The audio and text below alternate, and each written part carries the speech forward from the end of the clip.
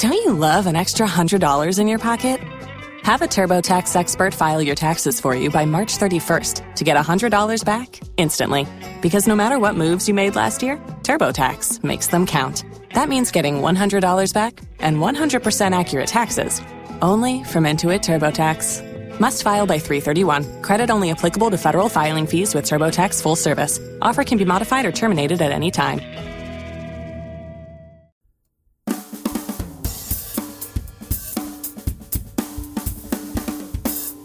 Hi there. Before we get the episode started, I got some news to tell you. You are obviously listening to a podcast, so you're a podcast fan. But have you ever wanted to launch your own podcast? I am once again curating a select group to take through the entire process of launching a podcast. It is the Podcast Launch Group. I've got 5 to 10 people. You can start with absolutely zero experience, zero podcasts, zero equipment. At the end of the 8 weeks, you will have a world-class show ready for the world to hear. If you'd like to participate in this very limited group, I'm only taking 5 to 10 people. Go to podcastlaunchgroup.com for more information. Podcastlaunchgroup.com for more information. We'll see you there. The Solopreneur Hour podcast. Job security for the unemployable. It's the Solopreneur Hour podcast with Michael O'Neill. Welcome to the Solopreneur Hour podcast, where every episode we co-host with the best and brightest solopreneurs in the land. And now your host, Michael O'Neill. Ladies and gentlemen, welcome to another episode of the Solopreneur Hour. How are you? Happy New Year. Happy 2023 to you. I hope 2022 is everything you wanted. And we are going to rock this new year, especially with this first episode of the year. This was interesting. As you guys know, I've done this for 9 years. I've been pitched 84,000 times. And one of the more unique ways I've ever been pitched is when somebody makes me a video of just kind of a hello and I want to be on your show. And I've had a bunch, but I don't know if I've ever actually said yes to one until this one. And because this gentleman is, I just remember going, yeah, dude, this guy's got it together. He's cranking. And then the more I dug into his career and his history, the more I was like, this dude's doing things, man. He's cranking. And I want to listen to him. Like, I really enjoy hearing someone's perspective. As we've talked a million times on the show, if you're an athlete or musician, you're just wired a different way. You're wired with some grit. You're wired with some overcoming adversity. And to me, it's the number one asset you can have as an entrepreneur. And this dude is definitely no exception. His Instagram is super motivational every single day. It just seems like if you're in the dude's orbit, you're gonna improve your life, and I love that. His bio said he wrote 14 books, which is totally wrong because he's written 33. And his bio also said he gave 4 TED Talks, but he's probably done like 17. But we'll figure that out soon. He is at Dre Baldwin on Instagram, and he has a brand new event coming out, Work on Your Game Live, February 3rd and 4th down in Miami. Work on Your Game Live, February 3rd and 4th in Miami at workonyourgame.live. He is Mr. Dre Baldwin. Hello, sir. How you doing, Michael? I'm excited to be here, man. Thank you for the introduction. Oh, dude, no problem. Hey, so we have something in common that you don't know about, but I'm a Philly boy. I grew up there. Yeah? What part of Philly? I grew up there. So I grew up in Bucks County in Yardley, and then moved to Roxborough and Manayunk when I went to Temple. Okay. I graduated from Temple. Yeah, so I know all of those areas. I got friends actually my aunt was in Bucks County. I got some other friends in Bucks County. I've been in anywhere around Philly I know. And actually I went to high school at 17th and Norris, which is right in the middle of Temple's campus. Yeah. So yeah. Yeah. Oh, in the nicest part of Philadelphia. Right. Yeah, dude. I remember my car. My car got stolen twice. Once in Manayunk and once actually at Temple. Temple is like this really killer art school. For those of you who don't know, it's in Philly. Not in the greatest neighborhood in the world, although I think it's probably better now than it was when I was there in the 90s. It's very gentrified. Is it? Yeah, it's been very gentrified now. Because the last time I was there, I was in Philly just visiting. I went to my old high school, And the area that they used to tell us, hey, after school, don't walk in these streets. Now it's so gentrified. Like now they made it into like student housing. Oh, you're it kidding. It used to be student housing. Yeah. So they gentrified a lot of that area. I used to ride my bike. I lived in Roxborough, and I'd ride my bike to school because it wasn't that far. And then, like, just a couple of blocks off campus, I happened upon a drive-by shooting, like 2 minutes after it happened. So there was people on the grounds. And I was like, I'm going to probably not ride through here anymore. This is a bad, call on my part. But man, you're in Miami now. But I will say the one thing about Philly, other than the giant history of breaking the hearts of anybody that was a sports fan in that town, was the food. The food is so good in Philly. It's so good. Such good Italian. I miss a good cheesesteak. I miss a good pretzel. No, they don't even sell pretzels down here in Miami. Nobody people don't like pretzels in Florida. Did you know that? It's not even a thing, is it? They don't know. What do they know? So do you like water ice? Water ice? Yeah, of course. So yeah. Down here, they have the Italian ice places, and because I used to work at one of them up in Philly. Yeah. And I would always get the water ice with the pretzel, the soft pretzel. That's right. Not the pretzels in the plastic bag, everybody who's listening, not the grocery store pretzels, but the soft pretzels. The soft pretzels. So I would go to the water ice place down here when they finally started opening them down here. And I said, well, let me get a pretzel with my water ice. And they said, well, we don't sell pretzels. Oh. And I would talk to the franchisees and say, why don't y'all sell pretzels? And they said, well, we did research. People down here don't eat pretzels. So you cannot find a Philly soft pretzel in South Florida. What about a Wawa? What about a Wawa? Do they have them? There's no Wawa down here. There isn't Palm Beach and Orlando and stuff. There's a Wawa. Yeah, they're few and far between. Yeah. Yeah, there's not a lot of them. I miss it, though. I miss it, I'll tell you. I need soft pretzels in my life. You need soft pretzels, and they have to be like, it's got to be like outside of Penn Station or like somewhere in Philly or New York, and has to have just a little bit of dirt from the street vendor. Otherwise, it doesn't have the right. Exactly, and from the exhaust from the cars. That's right. By. It's got to have just the right. And the thing is, here's the thing, Michael. There was a guy out in I lived in Plantation for a short period of time, and there was a guy who was from Philly. He used to be a podiatrist. He opened a Philly pretzel. It was called Philly Pretzel Heaven in South Florida. And he ended up closing it down because he was like, Dre, there's just not enough customers, not enough people who come buy this stuff. I would go there and buy pretzels all the time. I would go right before closing. They would give me like 30 pretzels. They're like, we're going to throw these in the trash, so just take them. And then he closed, and there's nowhere to get pretzels in South Florida. And Bro, that was like 6 years ago. When's the last time you were in the LA area? I don't go to the LA that much. I go to Vegas all the time, but LA, man, last time I was probably 2016 or 17. Well, there's a place here called the Shappy, SHAPPY, Shappy Pretzel Company, and it's like a pop-up shop. Nail it. They completely and utterly nailed the guys from Philly. He's actually an actor. And during COVID, just was like, I'm going to start a pretzel place. And it's phenomenal. So if you are in the LA area, look for at Shappy, SHAPPY, Shappy Pretzel. Yeah, I'm looking them up. .com or Shappy Pretzel on Instagram, and it's delish. You were Studio City place. I'm looking at their site. Yeah, these are perfect. Yeah, it looks like the real thing. For when you do, For when you do your event here on the West Coast, you'll have to go grab a couple pretzels. So you were a 9-year pro basketball player. That's right. Yes. So obviously you're whatever. You're 5, 6, 7 years old. You start playing hoops in Philly. When did you know you were good enough to go pro, or when did someone tell you, dude, it's there. We got to develop some stuff. Never. So I was not playing when I was 5, 6, and 7 years old. Actually, I was playing street football, kickball. I was always athletic into sports, but I didn't get into basketball till I was age 14. I think that's where you got that number from, Michael. I think you got number 14 from basketball. Wow. I started playing when I was 14. I had played other sports, but basketball didn't start till that was 9th grade.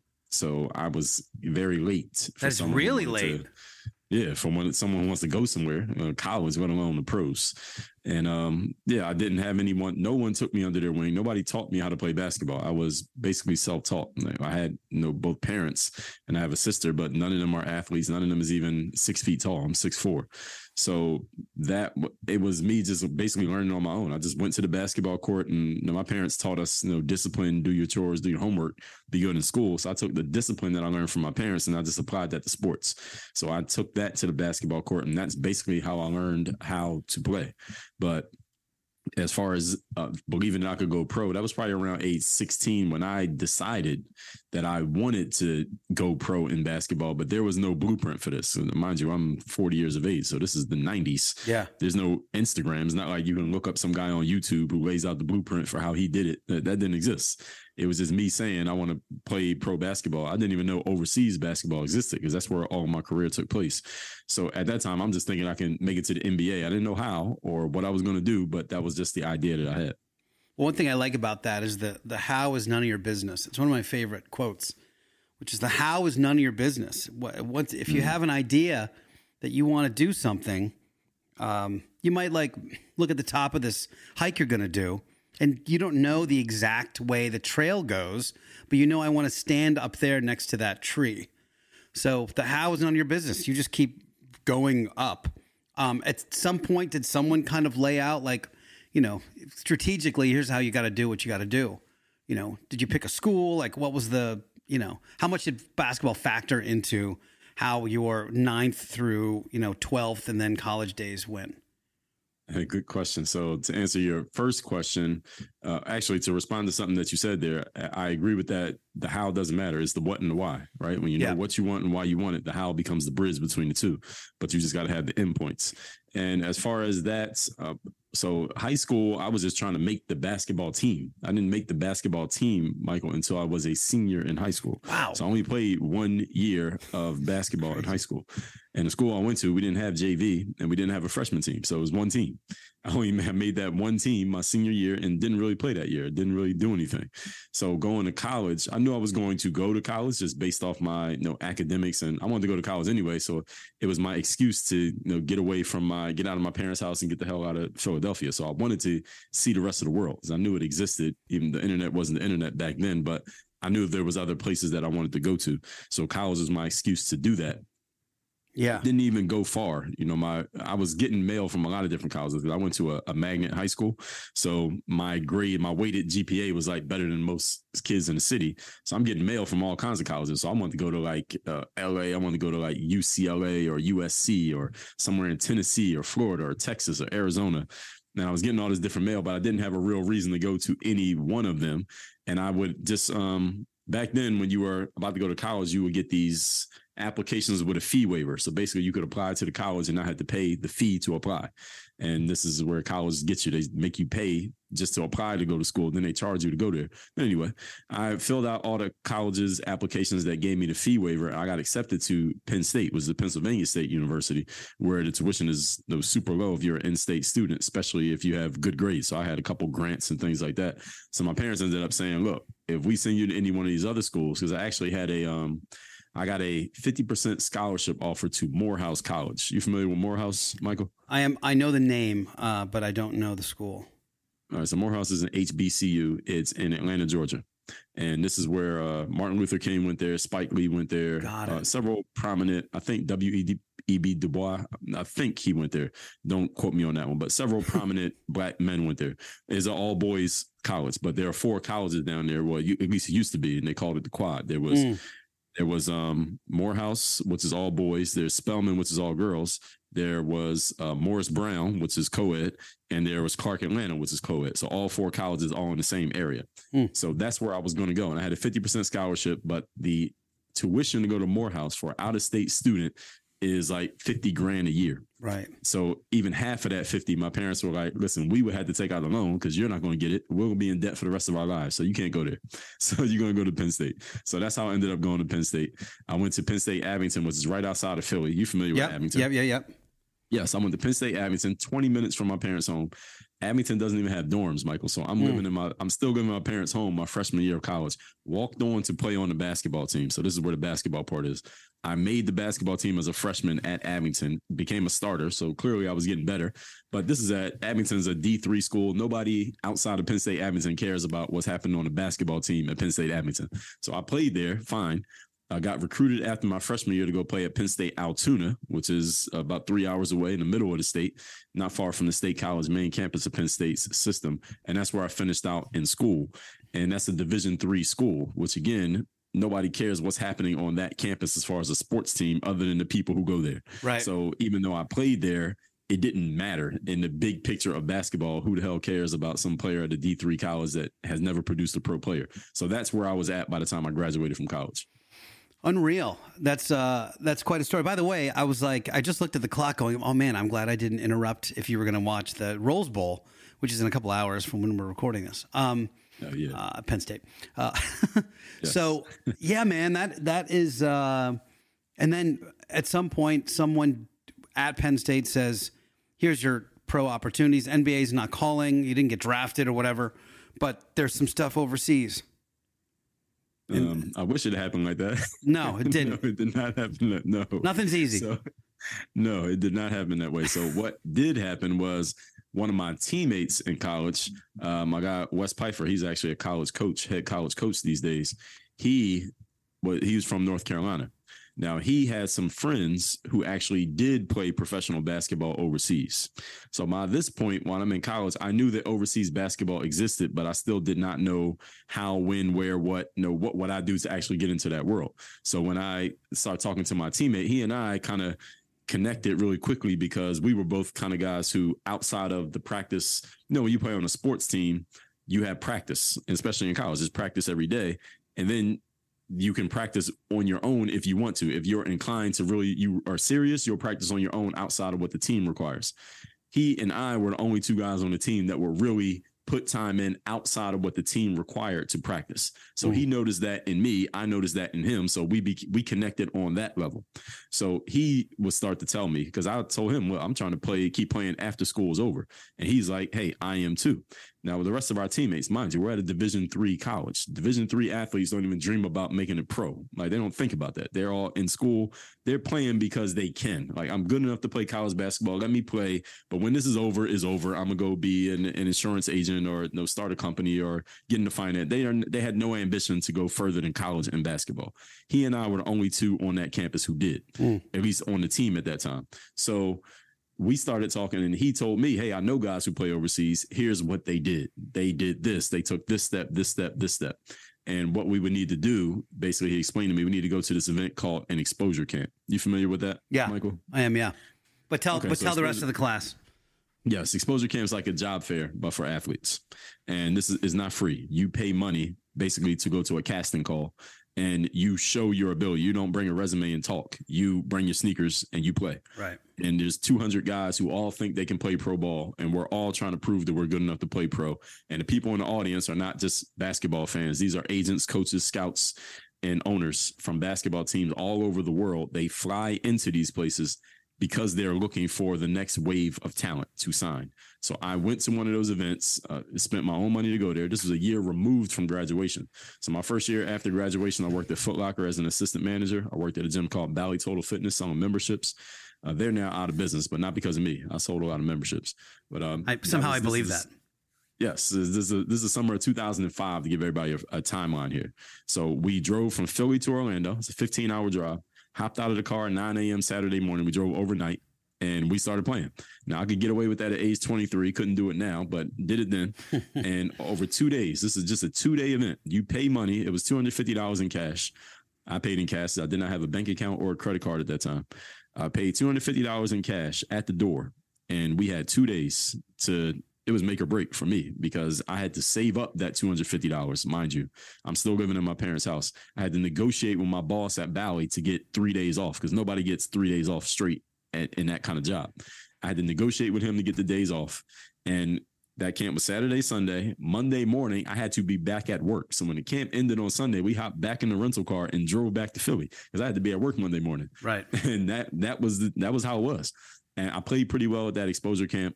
I got a good scouting report, which is now third-party validation that this guy can play. And I got the footage of myself playing at that camp, Michael. And that footage was on this thing called a VHS tape. You remember those? I do, yeah, for sure. Okay, so the VHS tape. Now I'm back at Bally Total Fitness. So here's what I do when I get back home, because I didn't get signed to a contract on the spot. I shook some hands, and I could tell people were taking a liking to my game, but I did not get a contract. So what I did is I started calling basketball agents. I mean, literally cold calling basketball agents. I don't mean emailing, not DMing. I'm going on Google. Google did exist at this time. I just Googled basketball agent. If I seen an agent who had a phone number, I picked up my phone. This is cell phones, not smartphones. And I'm calling these agents. Hey, here's who I am. Here's what I have. Because at this point I have collateral, right? A month before this, I had no collateral. It was just me talking. Now I have, hey, Mr. Agent, I have a scouting report. Here's the link. I have footage. Where can I send this footage? Now, mind you, this is not a YouTube link. Yeah, I'm physically mailing these guys copies of a VHS tape. Right. So those of you millennials listening to this, if you don't know what a VHS tape is, ask your parents or Google it. And I'm putting these in bubble mailers. I went to Eckerd, the grocery store, the pharmacy. I bought 10 packs of blank VHS tapes, and I had a double-decker VCR at home. And I'm making copies of this VHS tape. And I'm mailing these out to agents. I called about 60 agents, Michael. 20 of those agents said, okay, let me see what you got. I mailed out 20 VHS tapes. Of the 20. By the way, I'm impressed it was 20. Yeah, it was 20 of them. Yeah, that's impressive. I was getting a good, that's good conversion. Of the internet. Yeah. Yes, this is the early days of the internet, right? Yeah. That's pretty good conversion. Before we got flooded out. Yeah. And now my sales rate was 5%, which is actually still pretty good, right? Yeah. One agent called me back after he got all those 20 tapes. Okay. And he said, I'll represent you. So that agent signed me. This is July 2005. Now he signed me. Now, just because you sign with an agent does not mean anything. All right. No money falls out of the sky. Well, hold on. You know that now, but tell me about how you felt the day that the agent says, I'll give you a shot. What does that feel like? I felt good, Michael, for two reasons. Number one, I already had it in my mind that I was going to make it happen. I had a vision in my mind that I am going to make it happen as pro. That was number one. Number two, at the exposure camp, I had played well enough, and I had a very solid scouting report that said positive things about me. I love that scouting report. So I knew as long as the right eyeball saw it, something was going to pop off. And number three, when I signed with the agent, it was like a benchmark, because one of my benchmarks was when I got out of college, I said, all right, number one, I have to get some third-party validation that I can play from somebody other than me has to be saying I can play. Number two, I got to get footage of me playing against some guys who are pro level and doing well. I checked both of those boxes off. And number three, I had to get someone who's already working in the pro world to look at me and say, and validate me and say, hey, you are pro quality. You can do this. So I already had marked off all three by the time he signed me. So I felt good about that. So I was just kind of waiting with bated breath. All right, when is this guy going to get me a deal? And he just said whatever agents always tell free agent players, for those of you who don't know, stay in shape, be ready. Something's going to happen. And when that call comes, you got to be ready, because it's like 48 hours you're getting on the plane. Yeah. That's how it is. I had a running back, an NFL running back that was like that. Who was just a guy in our gym, but just every day was just in working like he was going to get the phone call, Right. And it's exciting at the beginning, but the longer that time goes before that call comes is like, all right, how long am I going to keep doing this? So it's kind of like you gotta have a lot of mental toughness to do it, really. And at the same time, we're talking about your career here, and we're talking adults. These are not 14-year-olds. These are grown men and women. Right. You're thinking about, like, how am I going to pay my bills? How am I going to live like an adult?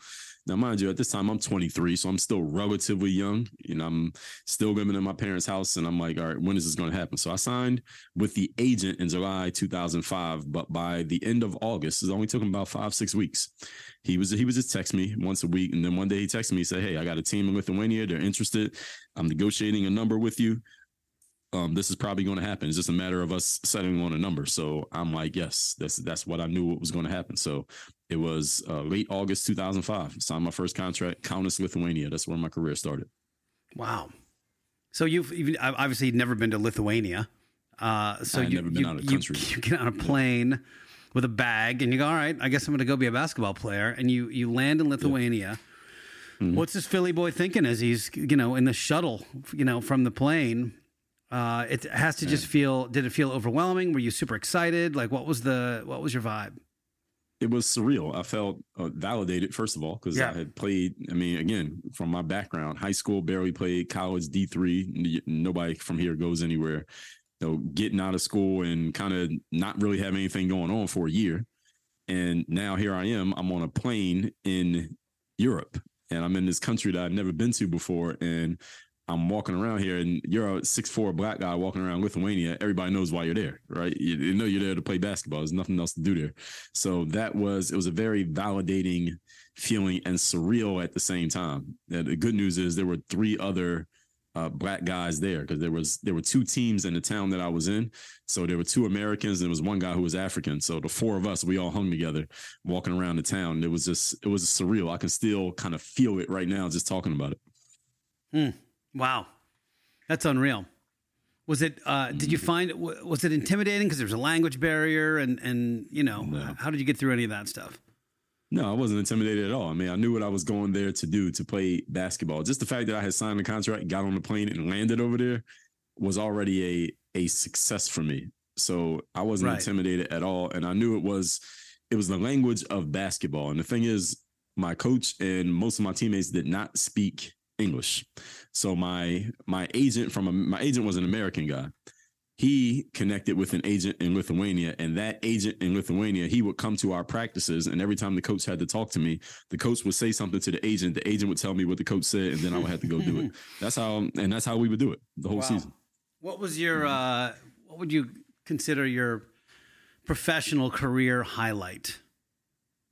That's a good question. As a player? Yeah. My professional career highlight was probably a few years later. I was playing in Montenegro. That was probably my highlight that year, simply for 2 reasons. Number one, on the business side, I found myself a free agent again, and I had to get back in the game again. And I sent I talked about this in one of my books. I sent 10,000 emails over the course of about 4 to 5 months to try to get myself back in the game. Because at this point, I didn't have an agent. My original agent, he left basketball because he said the game is so dirty and these people are so unscrupulous. I'm going back to being a lawyer. I don't want to be an agent anymore. So I didn't have an agent, and I had to get myself back in the game, and I was able to do so, number one. And number two, that team I was on in that league in Montenegro, we only played a game once a week, every Saturday. And I tell people this, that overseas season in every country is different. So overseas is not one big league. Every country has a league. France, Spain, Germany, they all have their own leagues. But generally speaking, the overseas basketball season is the same length as the NBA, but much fewer games. Like the most games you're going to find in any league in a season is maybe 40-ish games, and NBA is 82 games.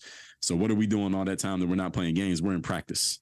So this team in Montenegro, we played a game once a week, but we practice twice a day, Monday through Friday. Wow. So it's 10 practices for every 1 game. And that's how it is. That's the normal way out there. Wow. And because we practiced so much, my game was just very sharp. And all we did was shoot. It was just shooting drills. That's all we did over there at that time. So my jump shot was automatic. I was making threes with my eyes closed at that point. So that was the best time, because my game was just so sharp at that time, simply because of the process of how things were. Where would you, if someone said right now you have to go live in one of those cities that you traveled to, which one would you choose? One of the places that I played? Yeah, or traveled to that you were like really impressed by. It's a good question. I would either choose, well, my first thought was maybe Kaunas, just because it was a beautiful place, but it gets too damn cold up there. Where's that? Especially in the Kaunas, Lithuania. Oh, wow. Okay. That's the second biggest city in the country. Vilnius is the capital. Kaunas is the second biggest city. I like Kaunas, and the people there are beautiful. The women are beautiful. They're all blonde and thin. But from September to December, you don't see the sun. It's just overcast every single day. And I live in Miami for a reason. Right. So 100%. It would not be I live in Kaunas. SoCal for a reason. Yes, exactly. So I would have to choose Herceg Novi, Montenegro. It's right on the water. It's right on the Bay of Kotor. So even in the wintertime, the coldest you get is about 50 degrees. Yeah. And it's a beautiful town. So I would probably choose Herceg Novi. You have this, I'm not sure if infectious is the right word. You have such you've got a very confident, motivational energy about you. And it feels as if there's no bullshit behind it. Like you're really drawing on what's the right word? I feel like you're a very good translator between the and I mentioned it before, but kind of the grit necessary to succeed and how people need to hear information disseminated so that they understand it. And I'm curious if you had was there a benchmark for you? Was there a maybe not a mentor per se, but if you had to look at, you as from an outside standpoint, and what are you the product of? Do you know what I'm saying? What's the combination that ended up you right now in this particular way? That's a good question, and appreciate the compliment. I would have to start with my parents. I had to start with my mother. She's an educator herself. And my mother's specialty in education is early education and reading and comprehension. So I think that's definitely a big part of it. So my sister's a year older than me. She's a college professor, actually at UCLA, by the way. So my mother had both of us reading and writing from an early age. So by the time we got to school, we were advanced. My sister was better than me. She skipped the grade, went to all the best schools, Ivy League. She has all the letters behind her name and all that stuff. And now she's a professor. So all perfect, like Frankenstein of academics. Me, I was good, but because I was also a boy, I was also the second kid, and I was more into the athletics. I think my mom didn't go as hard on me as she went on my sister, so she let me I was an average student because I just didn't try that hard. But I always had the intelligence. I was good enough to get C's. As they say in sports, C's get degrees. So that's amazing. I've never heard that.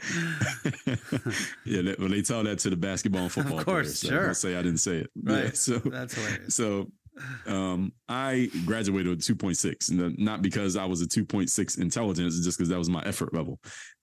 But for me, I always had the ability to public speaking and the ability to take what was in my head and communicate it to an audience of people. I always had that ability. So when the internet came around, I knew it was for me, Michael. I knew as soon as I saw it, and I said, oh, so I can just take what I think, put it on paper or put it on video and put it out, and then random people can find it and relate to it and understand it. I said, oh yes, this is what I need to be doing. What I knew I was going to play basketball, but when I saw the internet become the internet, when YouTube came out, I said, oh, this is where I'm going to be at. When first it was blogging first, then YouTube, and then social media, and now everything that we have here. I said, this is my long-term thing, because you can play basketball for 10 years if you're lucky.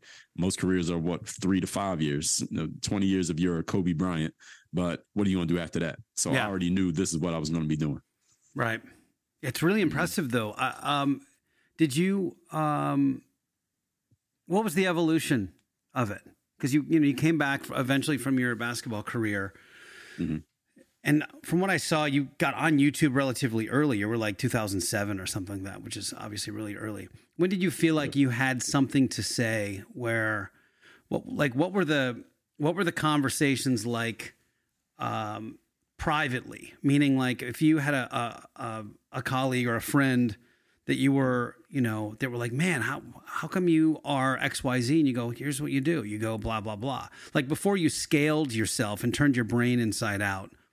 What was the, I'm curious about your chops as you came through and prior to putting it out to the world, you know what I mean? Like, what was the moment where you realized there was something to give? I would have to go all the way back to high school. I've always been a person who, I've never had an issue being the one person in the room whose opinion is different than everybody else's in the room. I've always been that type of person. And it always would make me curious back in the school days. How is it that all of you, looking at the people in the room, how is it all of you have the same opinion on all these different topics? And I realized as I got older, they didn't all have the same opinions. People were just going along to get along. But I never had a problem not going along. And some people saying, well, why are you the only one with a different opinion? I'm like, just because somebody has a different opinion doesn't mean that they're wrong. Just because all you agree doesn't mean that you're right. I always thought that way, but I wasn't always able to articulate it, until later as I got into adulthood. But I always had this idea. So back in probably in the college days, because I've always been big in writing down my goals. I've been doing that since the 90s. And in the 2000s, while I was in college, I remember I wrote down my goals and I said, one day I'm going to have a website that's all about me. and by me, where I just get to share my thoughts and ideas, because I knew I thought differently than most people. And I also knew I had the ability to articulate it. I had the ability to explain how and why I thought differently than most people. And I knew if somebody just listened to it, it would make sense. I already knew these things in my bones back in like 2003. This is back when I had a desktop computer in college that was so slow, Michael. I would type in ESPN.com in the browser, hit enter, then I would go take a nap. And then hopefully when I woke up, the website was up on the screen. So sure. That's what I came from. But I knew, and when I saw the internet, I said, this is where I'm going to be. This is where people are going to get to know me. And so to answer your question there, YouTube, I got on YouTube in 2005, the year that it came out. Yeah. And that was, I took that VHS tape from my exposure camp, got it transferred onto a data CD, put that CD in the computer, and that was my first YouTube video. And that's where the players started to find me. Basketball players started to find me. But at the same time, I had been blogging a little bit before that, but the YouTube kind of took off. I got known from YouTube videos, basketball. I was blogging before that, though, and I've always been a writer, because I told you my mother's a language English writing teacher. So I've always been into reading books, always been into writing. And then the video came along, and I had the basketball ability. And so to answer your question there, where did I kind of get this idea, or where did I get this vision of just sharing my different thoughts? It started with the basketball, and I saw when I started to explain to the basketball players, because at first I was just doing the drills. I would just show people, here's how you dribble, here's how you do a crossover, here's how you do the Kobe move or whatever. Right. And those were popular. Yeah. Yes, they were very popular. People like that stuff a lot. Yeah. But I knew that as soon as I'm not the guy who's on the court every day, I can't just sell myself as a basketball player, because I'm not going to be that guy. Somebody's going to be more popular than me. But the players would just ask me questions about, hey, when they found out about my background, the same thing that I explained to you, like, why'd you keep trying? How'd you keep the vision alive in your mind? How did you what was your thought process? So then I started explaining my thought process, and I thought this is the way that anyone who succeeds thinks. But what I realized once I started explaining it, people were saying, Dre, I've never heard anybody talk about it that way. I realized that this was unique. And that's when I really started to put my foot on the gas of talking about like the mental game and the strategies and the frameworks of the way that I think. And when I started doing that, that's when people who didn't play sports started seeing my stuff. And I said, okay, this is the lane that I'm taking, because eventually I'm not going to be the guy who can jump 40 inches in the air. And these basketball players, the next wave of basketball players, you mentioned me to a 15-year-old ball player today, they're going to say, who? They don't know me. But the people who are looking for material on mindset and strategy, and actually back then they didn't even know they were looking. People were just going on the internet because it was interesting. Now people go look. But then when people were seeing my stuff, I said, this is the lane that I'm going to take. So around 2009, 10, around that time period, I started making my own products. I started writing my first book. I started talking more about mindset and things like that. And that's when my audience started to morph. I still had the ball players following me, but I also started to pick up people who were not athletes, because they liked the way that I would just break stuff down. And the fact that I was giving it to them from an athletic standpoint, an athletic perspective, made me unique, because I wasn't just this normal guy in khakis and a button-up shirt telling them some stuff that I learned in the consulting class. This is things that I learned in real life. So that kind of gave me a unique angle, and just my approach, just the way that I talk about things. People like the fact that I was just keeping it real. I was just telling them what it was. And I'm not corporate, I'm not beholden to any organization. I don't have a boss. So I can tell you exactly what it is. I'm not worried about making sure I don't say the wrong thing to anyone or about anything. And all of that mixed together made what has become today. We've talked a lot about, at least on this show, about how athletes and musicians are just a bit of a different breed, because they embrace the suck. This is a brand new skill, and there's never even a thought of quitting. It's just like, no, I don't have this yet. I'm gonna just keep doing this until I have it. There's no, because that's just the way you do it. It's not, oh, I tried it and it didn't work. It failed. It failed. So I'm done now. And it's like, what are you talking about? It's not even a thing. Right. So, and I've been a drummer my whole life, and I was playing something that I'd worked on a ton, and I felt really proud of it. And then I went to a buddy of mine who's a professional teacher, and he said, he's cool now.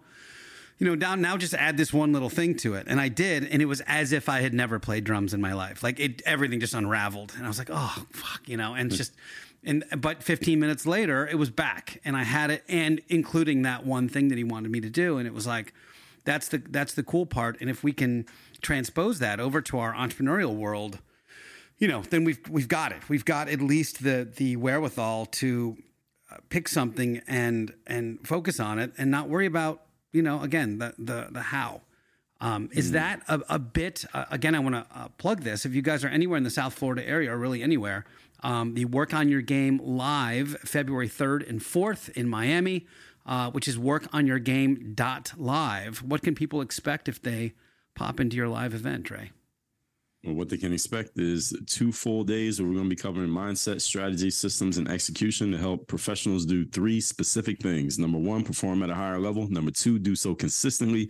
And number 3, of course, you want to make more money. I mean, that's the reason why you're in business. Is the reason you invest in yourself is to make money. That's your number 1 duty as a business owner, is to create value in your business. So that's what we're going to be covering over 2 full days. And the good thing about my event, as opposed to other people's events who you may go to, is that because we keep the size relatively intimate, like between 10 and 25-ish people, everybody can get personalized attention. We're going to have hot seats. You can ask questions directly of me, get your questions answered directly by me, and you get that personalized touch that you can't get at other events where you may get lost in the crowd or just be another face in the audience. Yeah, if there's 500 people there, you're definitely not getting that. So it feels like a mastermind. It feels like a mastermind That's weekend, right. which is fantastic. It is, to me, the bang for the buck of events, because yes, you can walk in with some very specific goals and then be like, here's the thing I'm struggling with, and then there's very specific answers on the way out, and you all you got to do is execute at that point. So that's right. You mentioned earlier when we were chatting about you writing books, and you're like, yeah, it's just not as scalable. I'm curious kind of where your head is for 2023 and what you're looking at strategically for your business. Great question. This is bringing people into my university. So it's called Work on Your Game University. That's where all my coaching programs are, my courses. And I send out 2 physical mailings every month. I write a monthly bulletin and a monthly, I call it the Black Book. Every month I send those 2 physical mailings out. And that's really where I'm focused, because it's simply just higher return on investment for the time and effort that I'm putting in. I've written so many books already. It's not that I will never write another book, but the biggest focus right now is just getting that coaching program where I want it to be. So that program is specifically for professionals who are looking for the system. They're looking for the strategy. They're looking for, of course, the mindset stuff. And I work with a lot of people who are already making a healthy amount of money. So these are people who are making 150 grand and making 300 and making 500K, but they're looking for, hey, I'm making this money, but I'm out of shape now. Or I'm making this money, or I know I can't get past this glass ceiling until I put some structure and some systems into my business. Or I'm making this money, but I never felt completely confident in myself, or I'm not as disciplined as I need to be. So these people are sometimes looking for ways to make money, but often they're looking for the other pieces that kind of go around, the ancillary pieces to the money that they're making. So really, I'm just looking to get that program going the way that it needs to go. I'm also working with one of my business partners on a program for people who are transitioning out of the active duty military back into civilian life. So those are all going to be wrapped into our coaching program. So that's the biggest thing I'm focusing on for this year, just along with putting other just systems in place in my business, getting everything streamlined online, getting some design people in place. I need to get a video editor in place, all those little things and maintenance things. I was curious about that. Like, what's your team? I've obviously worked with Kim back and forth on booking this show, but what's your team like? Is it just you and Kim, or do you have other people involved? Yeah, so Kim's my assistant. She handles the media and stuff like this, the conversations you had with her. And then I have my audio team. They handle most of the content stuff. So as far as I have a podcast as a solo show, just me talking every day. They get all the episodes edited, published up on the site and things like that. But I'm talking with them right now. I'm going to figure out how to get them to just manage my content. So all my written material and stuff like that, just get it up on my websites and just make sure the SEO is tight and all of that. But I need to, and they're all based in the Philippines. Yeah, so right. Now, the next step, Michael, is I want to hire a full-time American person who can handle. They probably will take over handling a lot of the direct conversations that I have with people in the United States, especially affiliate marketing. I want to bulk up my affiliate marketing efforts this year. So we're not just depending on ads and just our in-house lists, but actually getting people like yourself. You already have an audience, and getting people like you to share your audience with us. We give you a kickback of the money that we're making, and everybody's happier. So I want to get an assistant who can handle that, and that's going to be their full-time job. I love that. That's the next piece that I'm going to add to my team. What do you think what are you not good at, or what are the things that trip you up right now? You mean in business? Just in sure. Business is good. Yeah, the biggest thing in business, I just don't like doing the anything like CRM based, putting leads into CRMs, any of that stuff. If I ever have to do that, that is an energy drain. It makes me fall asleep. So I don't want to do that kind of stuff. That's why I have no staff to handle that kind of stuff. And just anything that is like the repetitive thing over and over again. I know what my strengths are, Michael. So I should be doing, there's only three things that I'm great at. My money skills. Number one, and these are in no particular order. I should be writing. I should be speaking into a microphone or a camera, or I should be communicating directly with a human being. 1, 2, 3. If I'm not doing one of those three things, I'm not serving my business at my best level. I'm doing something that I shouldn't be doing, which is by deductive reasoning costing me money. Right. Those are income producing activities. Yes. And they're my money skills. They're the things that I'm best at. Yeah. So I shouldn't be doing anything else. Right. What do you do when you're not feeling it and you're out of sorts, you're depressed, or you're bummed out about something, or you're angry about something, or I'm curious about like what your reset looks like these days? I'll do it anyway. So that's my thing. I don't know the last time I was depressed, but how do you fix your mindset though? Well, it's a good question. It's conditioning, mental conditioning. That's the first chapter of my book, Work on Your Game, is called Cardio for the Mind. And it's about conditioning your mind so that even on your bad days, you're still performing better than most people on their best days. And that's about how you condition your mind on a consistent basis. And one of my other books called The Mental Workbook is all about how you condition your mind in such a way, with the way that you talk to yourself every day. Napoleon Hill called it auto-suggestion, or some people call them affirmations. And it's just your personal statement. What are you saying to yourself on a daily basis? I mean, verbally talking to yourself on a daily basis. And I've been doing that for probably 2 decades now. And that's how I condition my mind. So and that's getting the subconscious involved, which controls 85% of your thoughts. So that's really the thing that I do. And then the conscious thoughts is really just reminding yourself. And that gets ingrained just by the material that you take in. So I listen to audiobooks, a lot of courses, investing a lot in courses and programs and coaching and things like that, just to keep my mind sharp and where it needs to be, knowing what my main focus is. And my main focus this year is really getting that coaching program where I needed to be, and collaboration, having conversations with people like yourself. Yeah. What are you doing when you clock out? You have to clock out sometimes. You can't be going 100% all the time. So what's you clocking out? What does that look like? So me clocking out today is going to be about 5 p.m. Eastern. So it's 3:30 Eastern right now. Yeah. And at 5 p.m., if my son is awake, he's 4.5 months. He's sleeping right now. But when he wakes up, I've been taking him with me on my evening walks. So I take a walk every evening. So it's about 30, 45 minutes. So I'm going to take a walk out here in the beautiful streets of Miami. I go through my daily notes, write all my notes down, everything that I need to have in place, which includes writing down 7 of my biggest goals, my overnight demand of my subconscious mind. I write that down every single night. What time I want to wake up tomorrow morning, I write that down. All of these things are part of programming the subconscious. And go through my walk, and I'm usually in bed, Michael, by 7:30 to 8 o'clock, because I wake up at 3:45 a.m. I'll be up tomorrow morning. 3:45. Wow, you're even up on the 4 a.m. CrossFitters. Wow. What are you doing at 3:45? Running 117 miles? Well, actually, I got to take this week off from running because I got a sore right hamstring. So I got to let the hamstring heel.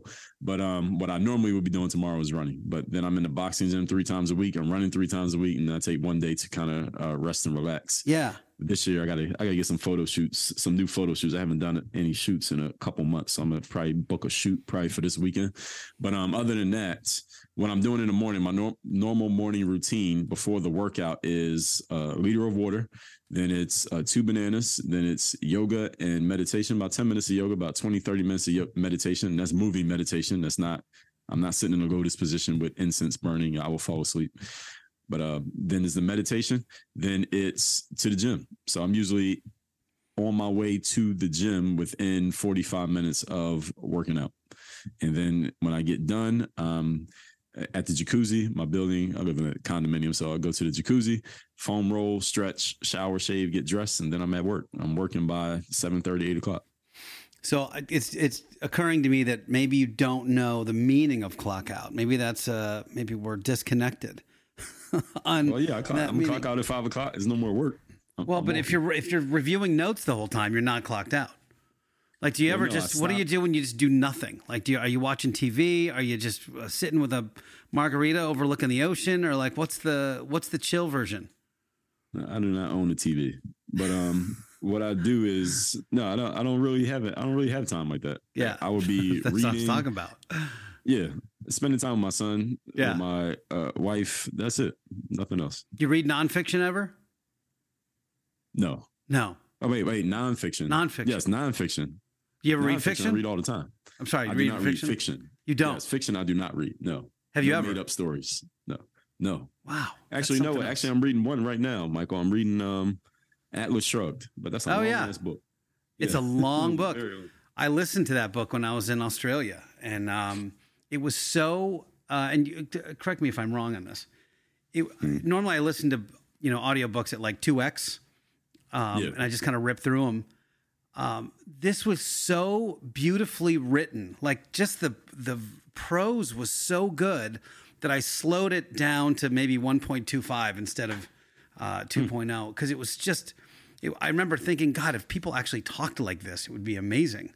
This world would be amazing if people spoke to each other like this. Yeah, I'm still listening to it on 2.0.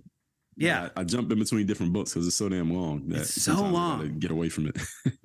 Yeah. What do you think of it so far? Well, I am not deep enough into it to really get where it's going. Yeah.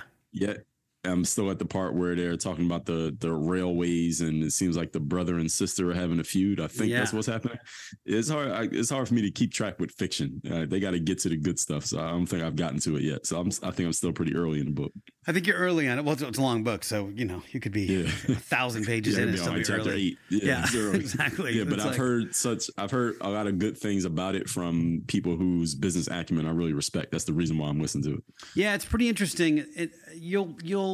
My guess is that you will, when you finish it, you will pull certain things from it that are more up your alley, and then other things you go, yeah, okay, I get it, because there's definitely that book has a hard political slant. So there will be things you may agree with, and maybe things you don't so much. But from what I hear, I think I'll agree with him. The lesson.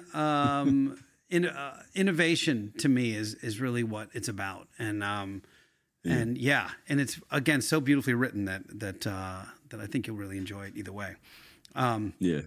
So with your live event coming up, do you pre-vet anybody, or somebody walks in the door and they're ready to go? Like, I'm curious about your evaluation phase when you work with a new client, and it's just like any coach, they need to see you play a little bit before they can go, okay, here's what we got to work on. So I'm curious, when I started this podcast now 9 years ago, and I did these, as a bonus, I did these coaching calls. I said, look, if you want to sign up for I had a group coaching program called Solo Lab. And I said, if first 10 people to sign up for Solo Lab, I'll do a 30-minute call with them. And so I hadn't done a whole lot of coaching or anything at that point. But I found that much like, Daniel-san, wax on, wax off, people started asking me questions and I knew the answers to everything. And not only that, but I could really articulate it well. And I go, oh, no, just do this, this, this. And I went, how do I know that? But I guess I just know it because I've done it I've been on each side of it. I've started businesses, and I've also had to teach people how to do things and maximize their skill sets. So I really loved the coaching side. Like, I really, really appreciate doing that. And so I'm curious about your, when you realized that you had a bit of a knack in that case, what your evaluation process is when you work with somebody new.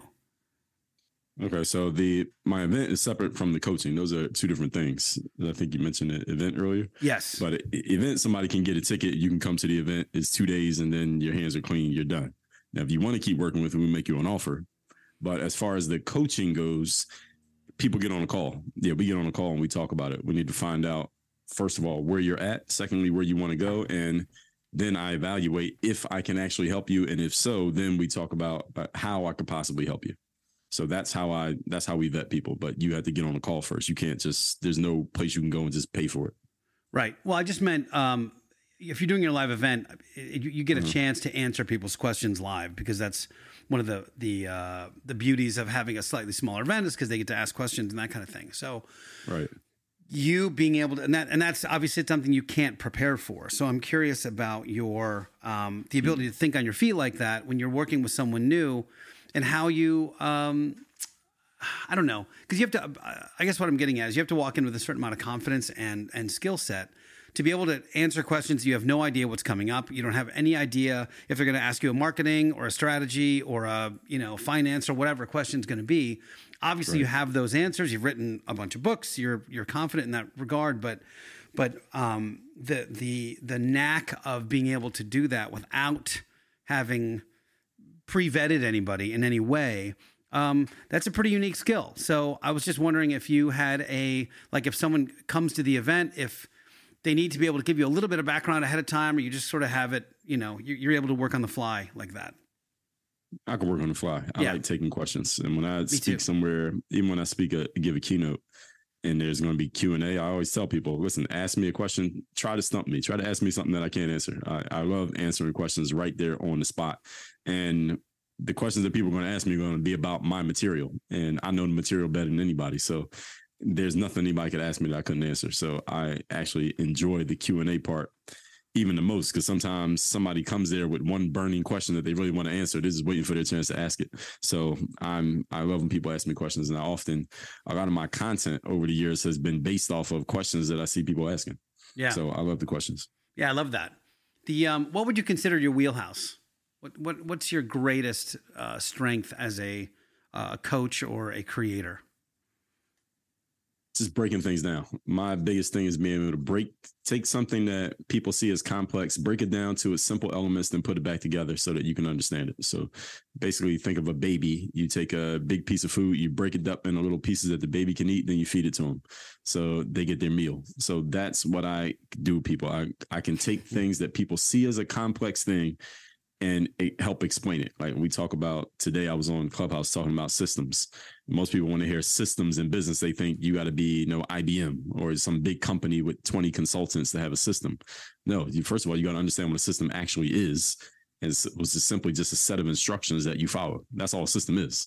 And you can make a system for how you pack your suitcase when you go to travel for a week. So you just have to figure out, I know how to break things down and then just make it simple for people to understand. Now they got to go apply it, but I can make it very simple for you to understand things that most people see as complex. So it's beginning of 2023. We have, I'm sure, plenty of people that will listen to this show that aren't where they want to be for whatever reason. Probably consistency. I think I agree with you in that. I think consistency is probably the most important of all the things, as being consistent with something, even if it's a couple minutes a day. They have a goal. Maybe they don't have a clearly defined goal yet. I'm curious about if you could give them a 20,000 view step. Here's how the process should work if you're not happy with your life right now. I know it's very broad. Great question. Yeah, that'd be that type of person needs a higher coach. So 100%. If they're not happy with their life right now, first of all, let's figure out what you're unhappy with. Let's figure out what those are. It's probably multiple things. Then the question is, all right, where are those things at right now? Let's be honest about where exactly they are right now. Then where do you want them to be? All right, so now we have our where we are now. We have our where we want to be. Now we need to bridge in between these 2 points. And what we're going to do is deconstruct. We're going to start at where you want to be. What would need to be true for that to happen? You're going to answer that question. What would need to be true for that to happen? Answer that question. We're going to keep asking the question until we have worked backwards to where you are today. Now we have our action plan. Now the question is, how do we put together a strategy and a system so that you can actually execute on these points? Because I guarantee there are some things in that action plan that they already have, quote unquote, known or thought about or considered or been told, but they simply didn't do it. So now how do we put a strategy and a system in place so that you can actually execute and do those things? And who's going to keep their foot in your ass so that you actually do them? Yeah. That's the coaching part. That's the coach part. Yeah. It's the coach. It's the personal trainer. It's the whatever. Exactly. Yeah. Accountability, all of that. I worked with this guy, Woody Klaus, who's a professional racquetball player back when I was playing a lot of racquetball. And one of the things he was known for is that he taught so much mindset versus tactical or physical. Mindset was such a huge piece of his coaching because he said, look, every one of you guys is a semi-pro or an expert player, and you can all get on the court and execute every shot. Maybe not as consistently as a pro, but pretty good. Like, it's there. You get two of you guys equally on a court together, the game becomes 99% mindset. Yet you guys work on 99% physical. And was such an interesting disconnect for a lot of us, the athletes.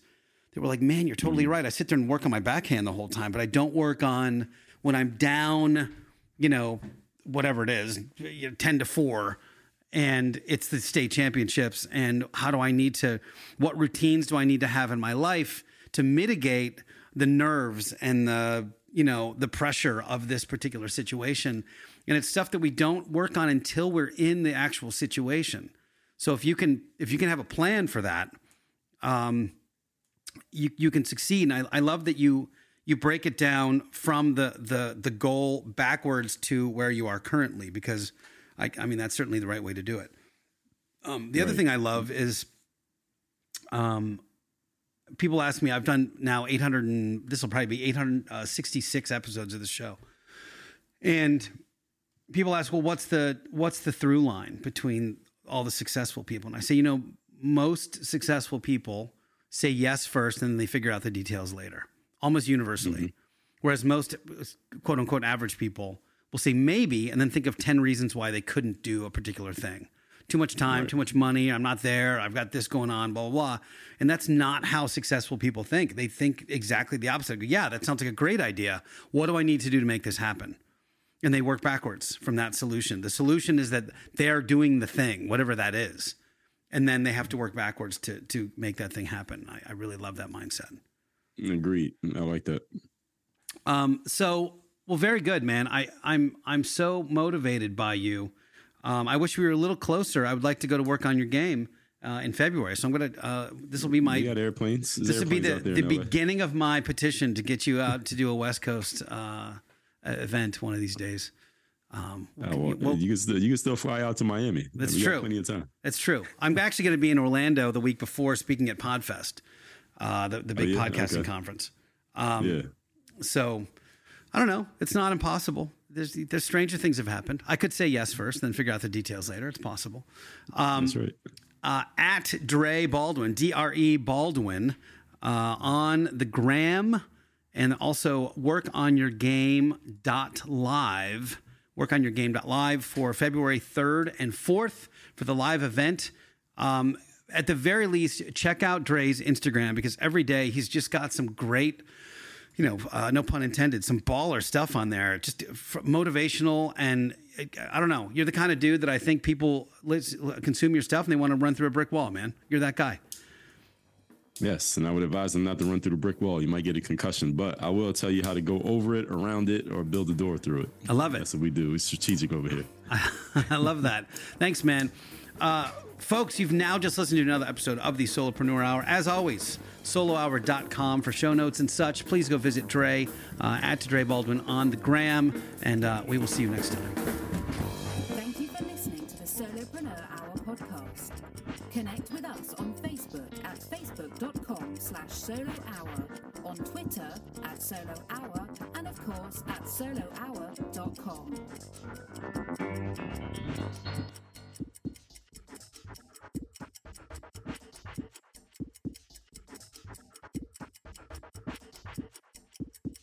Michael, you're so naughty.